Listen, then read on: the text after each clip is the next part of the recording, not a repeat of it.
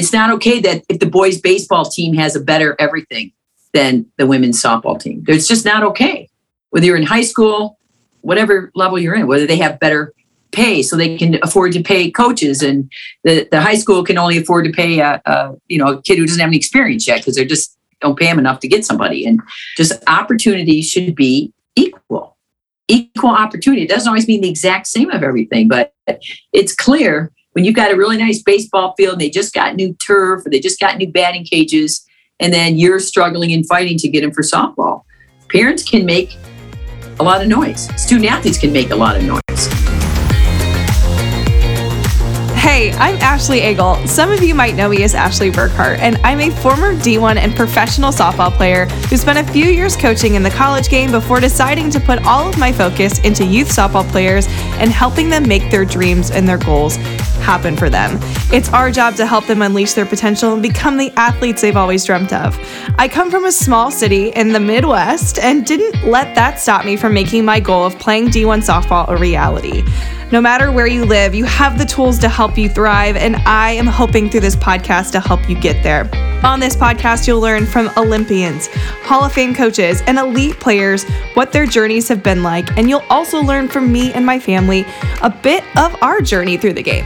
I'm so excited to have you here, so whip out your notebook and let's learn how we can grow in this game together. Welcome to When the Cleats Come Off.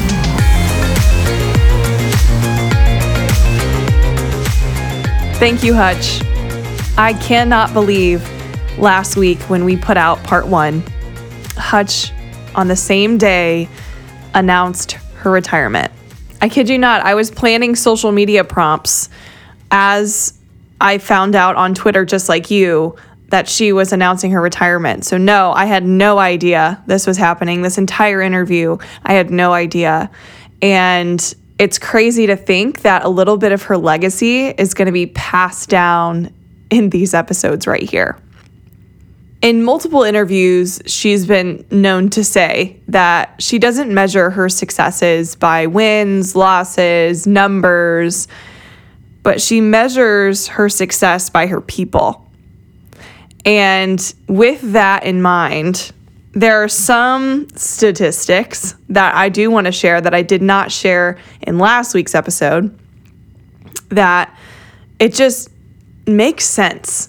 It just makes sense why she's had all of these titles, because she soaks all of her purpose and her work into her people. So in 38 seasons, she had 1,707 wins. 29 NCAA tournament appearances, 12 Women's College World Series appearances, 12 Big Ten season titles, 69 All-Americans, 2-time National Coach of the Year she was honored with, and she's had 14 academic All-Americans. Now, I know she doesn't like talking about her own numbers, but I can, because those numbers were not something she was striving to get. She was striving to pour into her people, which is why she got here. Now, you learned a lot last week about Hutch, and if you have not listened to last week's, I'm going to tell you right now, you should probably pause this episode and go listen to last week's first so you can get to know Hutch, because this week we're talking about her favorite topic of all time, and that's Title IX. It was established in 1972. And she talks a lot about how in 1972, she was a sophomore in high school. And the game literally on a dime changed. And when she went off to play college sports at Michigan State, which you'll find out here, there weren't scholarships for females then, which is wild to think. But she became a varsity sport athlete her senior year of her high school year because of how much changed since that date of 1972. If you're not familiar with Title IX, it's essentially gender equality in sports. So not even just sports, it's any academic institution, but as you know, college athletics is part of a college. So it's given equal opportunity for male and female athletes. And Hutch says that it's the biggest landmark in women's athletics. You're going to learn in this episode why it's so significant, how far we have come as a sport. And this is probably going to be a history lesson that you'll want to refer back to many times. If you are a coach or a parent, this is a necessity for your athlete to hear. Because if your athlete's starting to take things for granted, listen to this story. Listen to how Hutch has gone through Title IX since its inception all the way to now, and what she believes we still have yet to do. And then at the end, you get to find out her 5 to Thrive questions, which are epic and awesome as always. Let's welcome to the show, Coach Carol Hutchins. When I asked you to come on, I asked you what you wanted to talk about, and you're like, Title IX. Title IX. I need to talk about this. And I'm going to let you kind of lead this because, I mean, you've seen it from the beginning, and I frankly haven't. So tell the audience a bit about Title IX, why you're fired up about it, and we'll dive into some more things here in a bit. Well, I mean, I learned a few years ago that Title IX is it was an educational amendment. It passed in 1972, and just like anybody, who the heck pays attention to that stuff when you're anybody really? Most of society doesn't pay attention to what Congress is doing, especially these days. But what it was a 37-word amendment that had nothing to do with athletics. There's not one word of it. It just talks about there will be no discrimination in any federally funded institution. And the purpose was education. It was to increase women in particular in education, to give more opportunities to be faculty members, to be students. I mean, back in the 50s and 60s, 3 or 4 or 5 women would attend law school. Nowadays, 50% of law classes are female. And you can go across the board with how it has increased and improved women in society. And of course, at the college level, 20%, not even, were women attending colleges. When I grew up in the 60s, I was a, teeny bopper. Well, 70s, I was teeny bopper. Women didn't tend to go to college. When they did, we majored in nursing and we majored in education. You didn't see people in the STEM. You didn't see engineers and lawyers and doctors. And again, so this purpose of this educational amendment was to improve that lot. Because if you weren't showing equal numbers or better numbers, you could lose. The penalty for not complying was losing your federal financial assistance, which every state school relies on heavily. So, as it turns out, though, it had the most significant impact in athletics for all levels, secondary education, collegiate levels of all levels. And it became one of the most hot topics and contested back in the 70s and the early 80s. As with any other it was largely a social justice impact. And of course, those have great upheaval, social, political discourse as you go through the upheaval process. And but it was allowing to have the same opportunities for the girls as we have for the boys. And I alluded earlier, I did not play high school sports. We didn't have them. I didn't play high school softball. We didn't have it. My senior year, and I was playing women's summer ball. So my senior year, we had added the Michigan High School Athletic Association girls basketball tournament. So basketball became a varsity sport in the state of Michigan. We had a varsity team. I had a uniform. I bought my first pair of Adidas Superstars. We had buses. We had cheerleaders. Played at full schedule. It was a dream come true. When they added it and they put basketball season for girls in the fall. And it was a direct quote, whether I read it in the newspaper or wherever I read it, that we were going to keep the girls in the fall so they stay out of the way of the boys. Because the boys' basketball was when's basketball season? During the normal basketball season. Now, I was 17 years old. I didn't care when we played. I was so excited to get to be a varsity athlete, just like my brothers had been. And so that was how the evolution began. And I grew up right with it, And then I went to college, and none of us had a scholarship. We were all walk-ons, technically.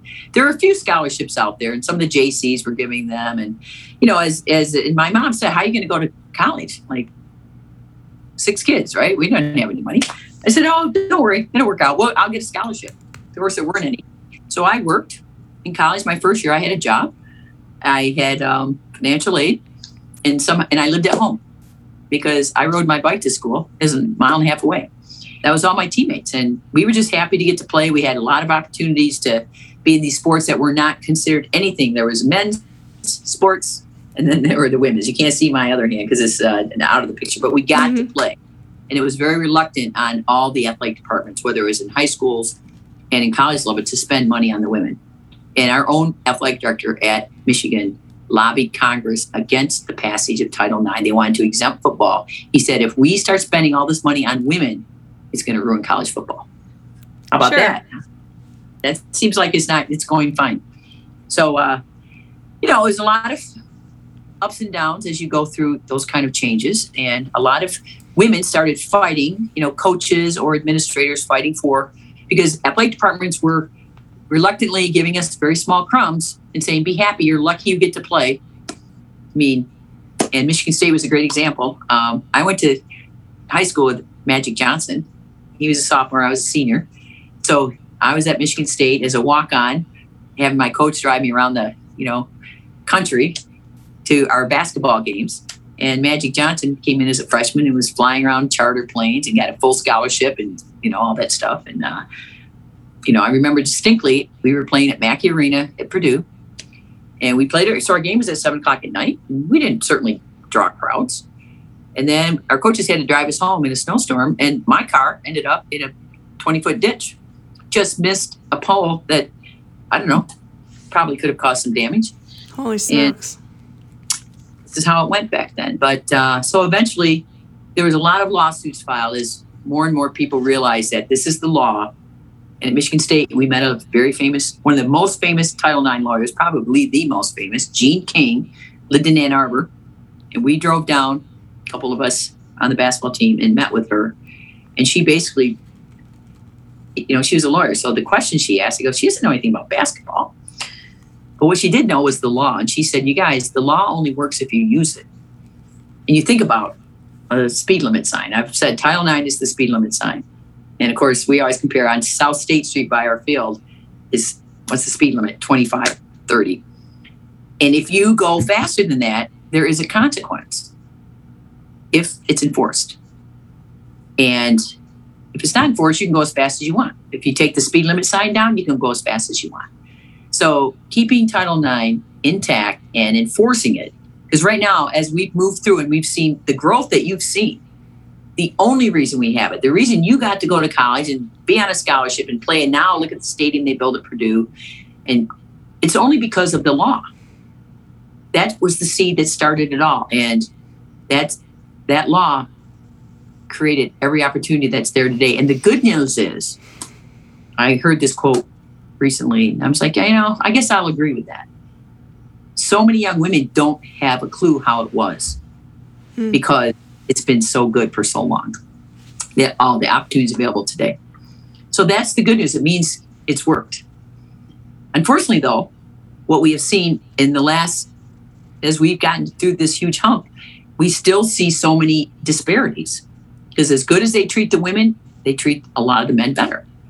It was really exposed in the 2021 women's basketball tournament when they threw out the yoga mats and a couple dumbbells. Yep. They built an enormous weight room for the boys and said, well, we're going to build one for the women in a couple weeks. That kind of stuff. And at the College World Series that same year, it became evident that we were compressing the exact same number of games into 6 days, playing double headers, playing until 2 and 3 in the morning, and then turning around playing again the next day. And they said, well, it's money. And so, but it was exposed, and it's clearly, it doesn't make sense. I mean, what's the difference is the NCAA putting their money into the women, because they weren't willing to pay the difference. And the women's golf tournament, the NCAA championships for women, still has a disparate number of teams. There are more men teams that go to the championships than women's, approximately 10 to 15 team difference. So that many women have less opportunity to be in championships. And the NCAA says, well, it's a budget issue. $1 million business. What's the problem? They have money for whatever is important, as everybody does. So we're still battling some of these concerns. They're rampant on college campuses. I get calls all the time because I have a lot of experience in Title IX, speaking on Title IX, and helping people understand where their rights are. I'll have a high school coach call me. I've had college coaches call me. They're doing this for baseball, and they're telling us they can't do it for softball. They can do it in a few years. I mean, you go across the country and look at many of the college baseball stadiums and their softball fields, and there can be a lot of disparity there. You look at coaching salaries across the board, men are paid higher than women in all sports. And they say, well, there's always a moving shell game. Market value, that's why men make more. Well, why is their market higher? What's the difference? Why are they investing more money in the men's sports, whether it's at the national championship level for baseball? They spend $10 million more on the college baseball tournament than they do on the college softball tournament. Our viewership is higher. In the same money, they don't invest on the front end, and they would reap the rewards. We're not getting the college or the TV commercials. Well, why? Where's the committee that does that? They're all working for other sports, and they're all the men's sports. So we've come far. But as a friend said, but don't settle because the crumbs are bigger. So we're not, we're just asking for still the same opportunities and the same interest, because we could be great money makers in many of our sports. Women's basketball, volleyball, softball, in particular, are fan favorites. They're TV favorites. Mm-hmm. Let's go. Make the money. Invest in these women. I mean, the opportunity to come through with numbers of scholarships. There's still more men on college scholarships than there are women. People point to revenue. Well, football's revenue. Well, at this day and age, there's a lot of revenue out there to be had. So there's still a lot to do. There's still people have to be vigilant so we don't go backwards. And if you look around the country today, there's a lot of things going backwards. I think we have to pay attention. Totally. Now, what hits me there is when I interviewed my dad, he was telling me how we as a family started getting into softball. And this was when, just the Women's College World Series and the Olympics were on TV. That's it. Now, obviously, everyone's come a long way with media, but that was the first time my dad had seen softball. And he's just like, holy smokes, like these women are so strong and powerful. And this is crazy, and he had never seen that before. And his interest is probably what led into me going, can we keep watching this? Like, I know it's 11 p.m., but can we keep watching this game? Caitlin Lowe's on TV. I love her. But he showed interest in it. So and now my husband's dad is super into watching collegiate volleyball. He loves it. It's one of his favorite things ever. I'm like, nobody asked them to start watching. They just happened to come across it, and now they're obsessed. So clearly we have the eyes, but it's a matter of what you were saying is well, then we need to invest in what people are watching. But people keep saying, oh, well, the men are, they're way more fun to watch. Well, that's not what the numbers are showing. So I agree. There's a lot of upon women's athletics, and really they shouldn't have to stumble upon it because the is there. They told me when I was a kid, my mom told me, honey, girls don't play sports. I thought, wow. I mean, I was like, why? I wanted to be an athlete. I just wanted to be on a team. And they used to say that girls aren't interested. In 1972, pre-72, 1 in 27 girls played high school sports. Today, 1 in every 2 plays high school sports. It's because of the law, because of the opportunities there. The opportunities there, people are taking it. And what it has done for women, I mean, look how we're improving in society. You have more, 80% of CEOs, female CEOs have a sports background. Mm-hmm. I mean, creating leadership opportunities, creating more opportunities. And we all know that we're still behind in the leadership aspect of running the world, but it's improving.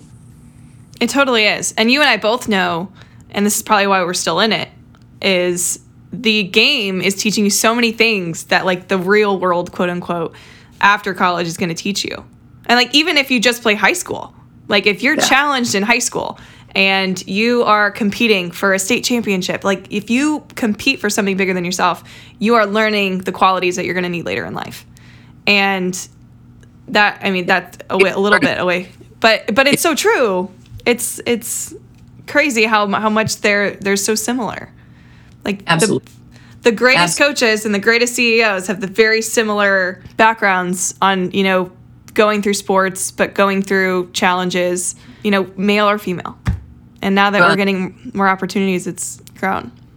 You see that's why there's such a crossover between the corporate world and athletics, and you see so many crossovers because leadership is leadership. Coaching is leadership. Yeah. Who are the leaders that, whether they're coaches or not, that you are learning from or have learned a lot from? Obviously, Ann and Kay, but who are some big ones for you?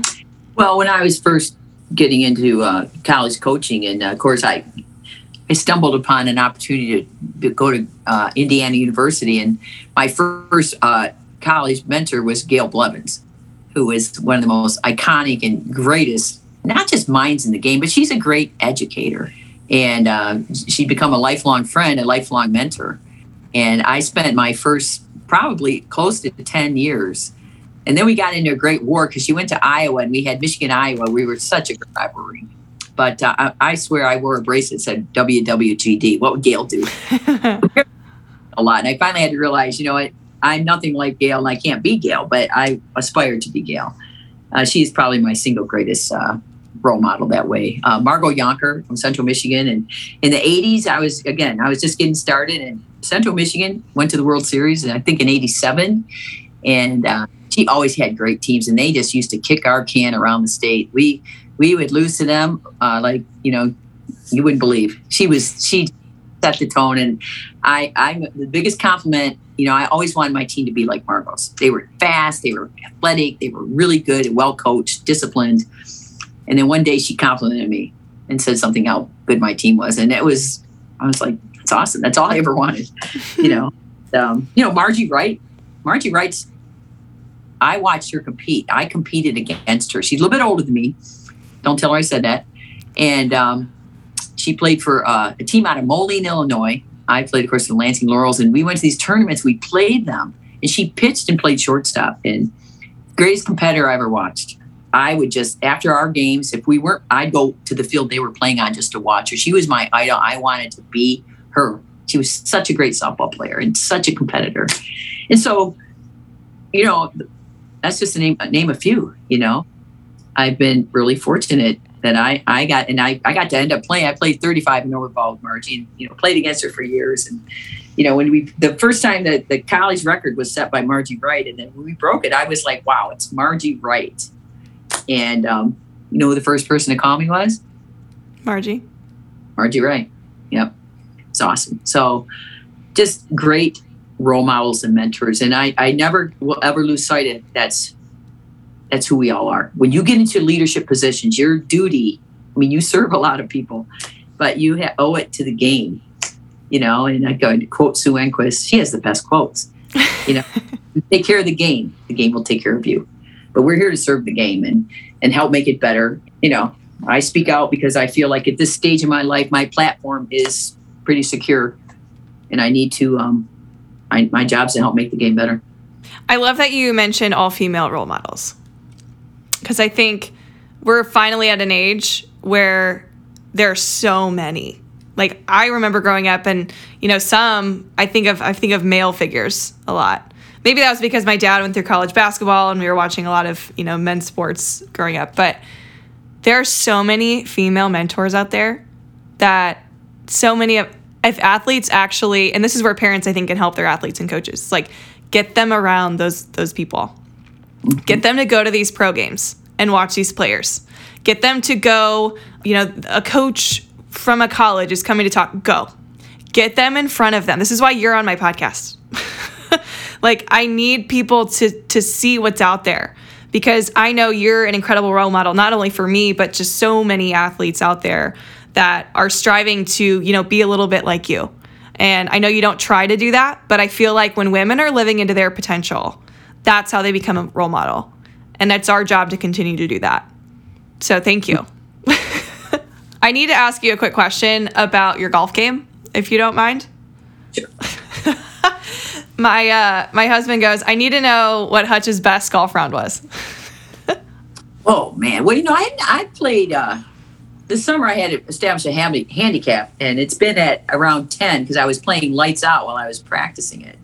And then I went to the club a couple different really hard golf courses, and I'm like, I should have trained here more. My handicap would definitely be higher. But my best round, I think I shot. I've broken 80 a couple times, and I shoot in the mid 80s. I'm a 85, 87 golfer regularly. I've hit 92 on the really hard courses because I have to tell you, I mean, I can hit with the best of them, but boy, my putting is atrocious. Get better at my short game's improved a lot. My whole game's improved. You have to persevere through the hard. And I finally decided I'm going to focus on putting, and I'm taking YouTube lessons right now, and I'm trying to find time to take lessons. I'm actually trying to get in with a pro this week. So like it is kind of a zen for me to go on the course. There's a lot of parallels between golf and, well, in life, because a bad shot doesn't ruin your round. You can always recover. More than anything, you really have to be locked in and get into your good zen when you're playing a good round. And when I play a good round, I realize I am just focused on one moment at a time, one ball at a time, just focus on feeling the swing versus trying to score. And I noticed the other day, and I wasn't scoring well, I wasn't putting well, and I was like, I am way focused on the process now, and I'm worrying about my score. At the end of the day, the score, right? Totally. So, just like the game. Yeah. But I don't know. That's why I had my husband on the podcast to talk about the similarities of golf and softball, because I think golf is mentally much tougher because you're just consistently, like, if you're not in the present moment, your round's over, and then it's so hard. But yeah, I'm trying to get into it. I'll have to bring my husband, who is my own golf pro, to help come up and play with you. I think that'd be so fun. Invitation's wide open. All right. Deal. We'll find a date. I love it. I know we kind of went away from Title IX for a second, but I want to know what specifically we can do, as parents, coaches, even players, to help make this better. Like, what are things that we specifically can do to help make Title IX actually be what it's supposed to be?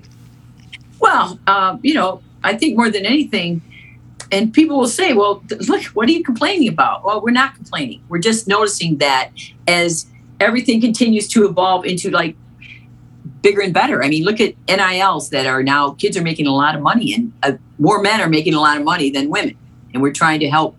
This is a situation that we have. This is the world we live in. We don't want to take away from the men or their opportunities.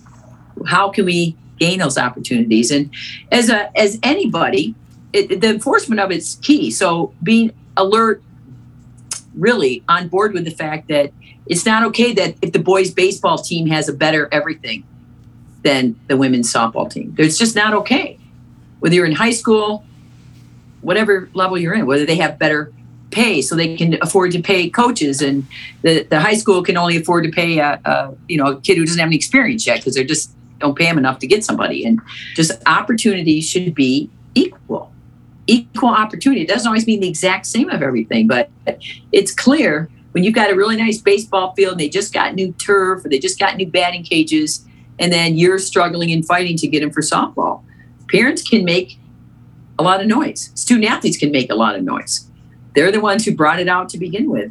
Just this last year when it really kind of hit a new, crescendo as far as, wow, things are still not where they should be. And the NCAA turned around and, labeled March Madness for the women. They think they fixed it. But in general, there's a lot of disparity. And we are, your daughters deserve the same as your sons. Period. Love it. Any final thoughts on Title IX that maybe you haven't touched on yet that I haven't asked? I think it's important people understand what the law was intended for and why women have been able to grow from 4 people in a law class to 50% of law classes, why all the young women today have the opportunities they have to succeed in college, to go into athletics, to go into the fields of their choice. It was because of a law. And it's no different than many of the other laws we have. But to me, it was the single largest human rights issue since the civil rights bills of the 60s. I mean, it created the opportunity that we have today. But those rights, as we see, are often maligned and not fair. And some of them are moving backwards. Mm-hmm. And I think that's the one thing we need to realize is it can go the other direction. Yeah. There was a period, in one of the presidential administrations, they were like, we don't need Title IX. They were going to rescind it. Like we didn't need it.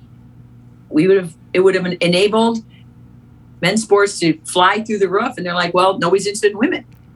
And we've had to force the issue. We're still evolving. This was Team 45 at Michigan. Baseball was Team 158. We're a few years behind in evolution. We've actually evolved at a very steep rate. We're still a generation away from people recognizing equity, but are we going to be able to attain it, true equity, or are we going to go through this next period of time where we see a lot of pushback for rights of all people that aren't a segment of society? I'm highly concerned. And I'm concerned way beyond the rights for you to play sports or your daughter, way all beyond that. I think a lot of it is, too, that we can do more research. Like, obviously, there's a lifetime of knowledge that we can all look up and learn.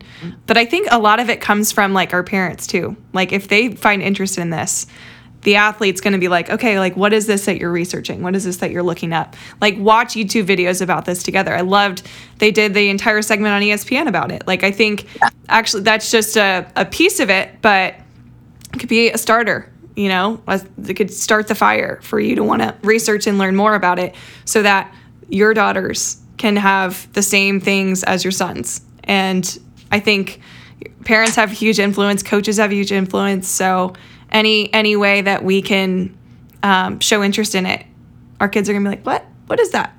Well, I think it's incumbent on people like myself, educators, to make sure. I'd like to make sure my team, we have a discussion every year regarding Title IX, so they understand it. And we watched a video. Flow Softball did a big video that I was in the center of, and it was regarding my Title IX background. And I made them watch it. I said, this isn't about me, you guys, but this is a history lesson. And so many of them were like, I didn't know any of that. They don't know so much. And how? And then I used to think, how can you not know this? And I realized it's not their fault. Nobody taught them. This isn't taught in schools. It's a blurb. It's a little blurb. A lot of things aren't taught in school. I mean, people don't realize that it was as recent as the early 1970s. Women could not own their own credit card. Did you know that? Early 70s. Mm-hmm. You couldn't own a credit card. You had to have a male partner, husband, co-sign for it, or however that works. Yep. And that wasn't that long ago. Never talked about. I was alive. In fact, my mother had just divorced my father. She needed her own credit card, right? And women didn't used to be able to vote. That is blurbs you read in a paragraph. People don't really delve into it, and people don't want to hear about that period of time. Mm-hmm. Certain segments of a population were not allowed to vote. Women were allowed to vote. People that weren't white were not allowed to vote. We had to fight. We had to pass legislation for that to occur. And people haven't lived that. So if you haven't lived it, they're like, what's the problem? It's history. History's valuable. I guess when you get older, you like history better because you lived through a lot of it. But I listen to a lot of history. Yeah. I mean, there's podcasts out there. There's so many easy ways to learn about this stuff, which I know nothing compared to what you know. So I think that we all can learn more. So such incredible advice. Amazing. As far as we've gotten for a little while in this chat, but as far as how people, what'd you say? I want people to get bored with us. I don't think they are. I really don't. But I think that I would love to hear any resources that you can think of at the top of your head. Obviously, the documentary Hutch, we can all watch, which I watched it and it is amazing. I loved it to learn a little bit more about Title IX. Any other immediate resources that come to your brain of what to watch? Maybe that ESPN. I yes, and it occurs to me that the Michigan softball team should watch the Title IX series this fall together. They did it. I haven't even finished watching it all, but I think they did a great job. I certainly was on it. That's a major network to cover that. I think off the top of my head, I can't think of what resources are out there other than those who are really interested could certainly Google it and learn about so many of the cases that made a difference in our society. Mm-hmm. One of the very first case, but if it was not one of the very first cases was here in Ann Arbor by Gene King, and it was because the tennis team at Huron High School, they only had a men's team, and they had a woman, a girl, high school girl who wanted to play. She had to play on the men's team because they didn't have a women's team. And that became one of the first ever Title IX landmark cases. And people started looking at this. Well, the women don't have anywhere to play. Really the interest is in continuing to educate, because I'll just say it again, history can repeat itself. We can go the other direction with lack of interest, with lack of paying attention to what's going on in the world. And there's a lot going on in the world. People need to pay attention. Totally. I will put all those links in the show notes for people to go and watch. But lastly, are you up for some rapid fire questions? I'm not very, but I'll do my best. I don't know the It's okay. I told my dad it was rapid fire, and he did like a 5-minute answer on one of them. But I had to remind him it was rapid fire. But just thank you before I even ask these. This has been such an enlightening conversation. I've learned so much from you. I know there's so much more I'm going to learn from you now that I'm, part of Michigan Tribe now. Sure. I'm in. I'm wearing it. I'm wearing it proudly with the Block M. Love it. Love it. I love being here, and I just want to thank you so much for everything you've done for our family, and obviously being on this podcast too. Well, having the Burkharts come in board was what a great idea that was. So, y'all, and you're all forever go blue. I love it. Go blue. All right. I need to know, first question, what's your favorite sports movie? My favorite sports movie is, what's the name of it? We used to watch, remember the Titans? We used to watch it remember the Titans?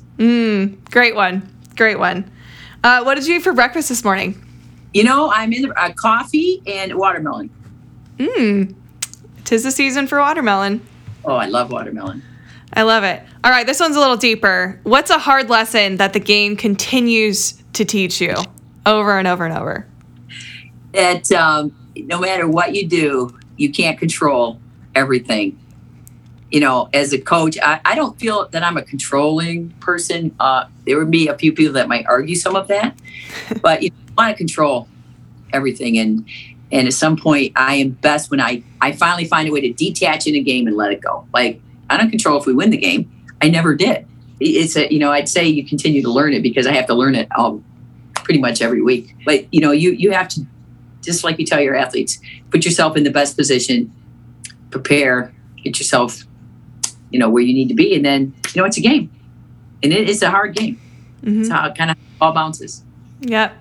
You got to reanalyze yourself every 5 seconds, it feels like. Because you think you got it figured out. And then it's like, nah, just kidding. Coaches are pretty hard on themselves. People don't realize. One thing I've learned a long time ago, you don't blame anybody else. I'm not blaming. The minute you start blaming your kids for lack of success, you're not a good coach. Ultimately, it starts and ends with what we do. And if it doesn't mean we didn't do it well, it doesn't mean it doesn't always work. And I tell my kids 80% rule. Whatever we do, we're striving to have 80% of it work. Whether it's calling steals, calling bunts, hit and runs, pitch outs. 80% of the time, if we get 80% of it to work, we're going to be in good shape. Really good wisdom there. It didn't work. It didn't work this time. Yep, it doesn't always work. I thought they were going to bunt, and they hit it over our head. I get it. It doesn't always work. I don't get to know the answer ahead of time. Yeah. I only give my best shot. Yeah. And I love that you're also teaching that you're not always right either, because I think that's something that a lot of us can learn too. It's like, everybody knows I'm not always right. It's pretty evident. Well, but I think that's an incredible lesson for anybody that, is coaching out there that's like, no, I'm always right. Or even parents like, no, I'm always right. Like, well, what are we teaching our kids? Like, we need to let them know that we're not perfect. There's no such thing. Romo said it to me one time. She goes, I've learned to be imperfect in a perfect, I want to be perfect. I've learned that I have to be imperfect. And boy, I'll take that imperfect any day, Heck yeah. There's no perfect. Every now and then you get a perfect game. That's how rare is that? Totally. I love it. Second to last question. What are you most excited about right now? I wake up every day and recognize how lucky I am.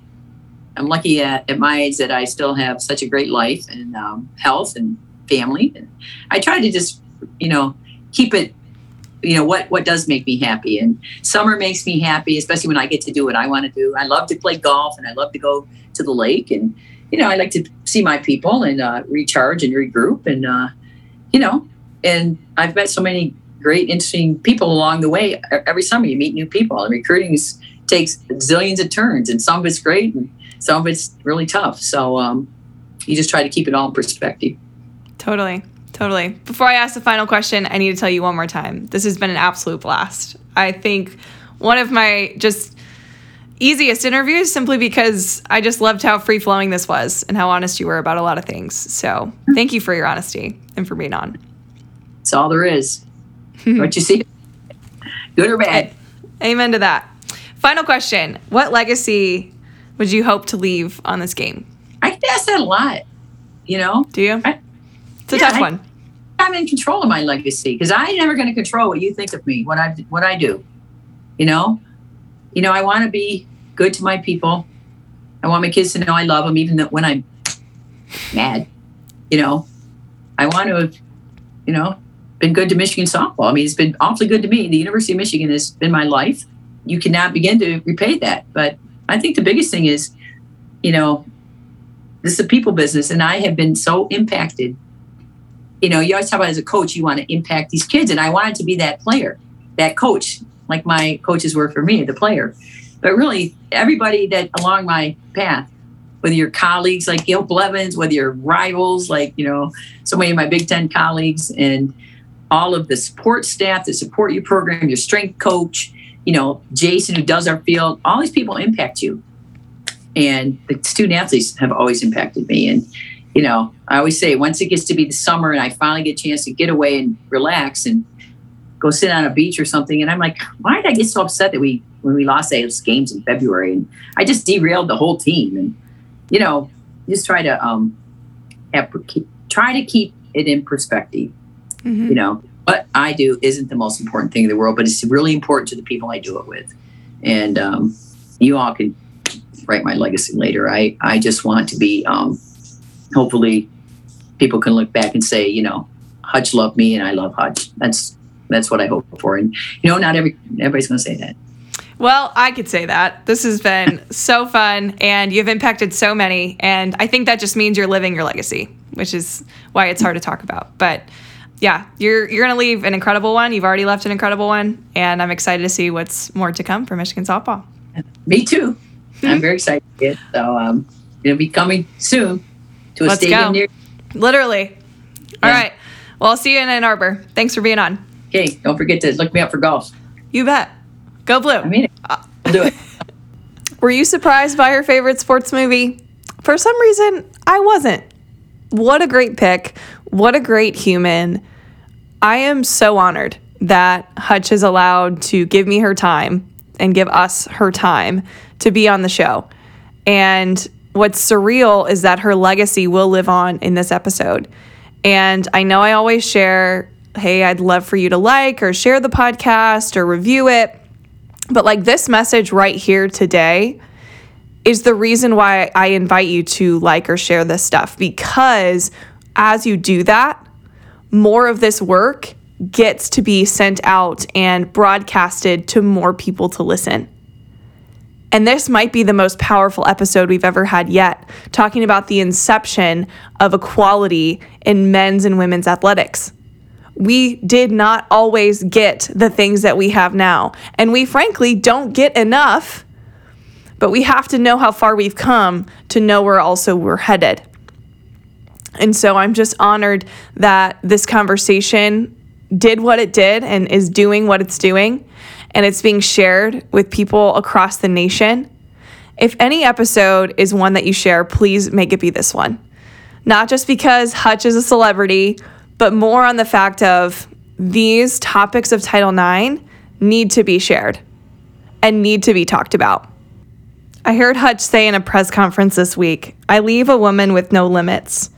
That's what I wish for every woman that walks on the field. I love Hutch. I love her mission. I know this is just the beginning. I know there is so much more she is going to give our game. And I'm honored that she was able to share some of that incredible wisdom with us this week. Thank you, Hutch. And don't forget to stay awkward, stay humble, and keep smiling. I'll see you next week.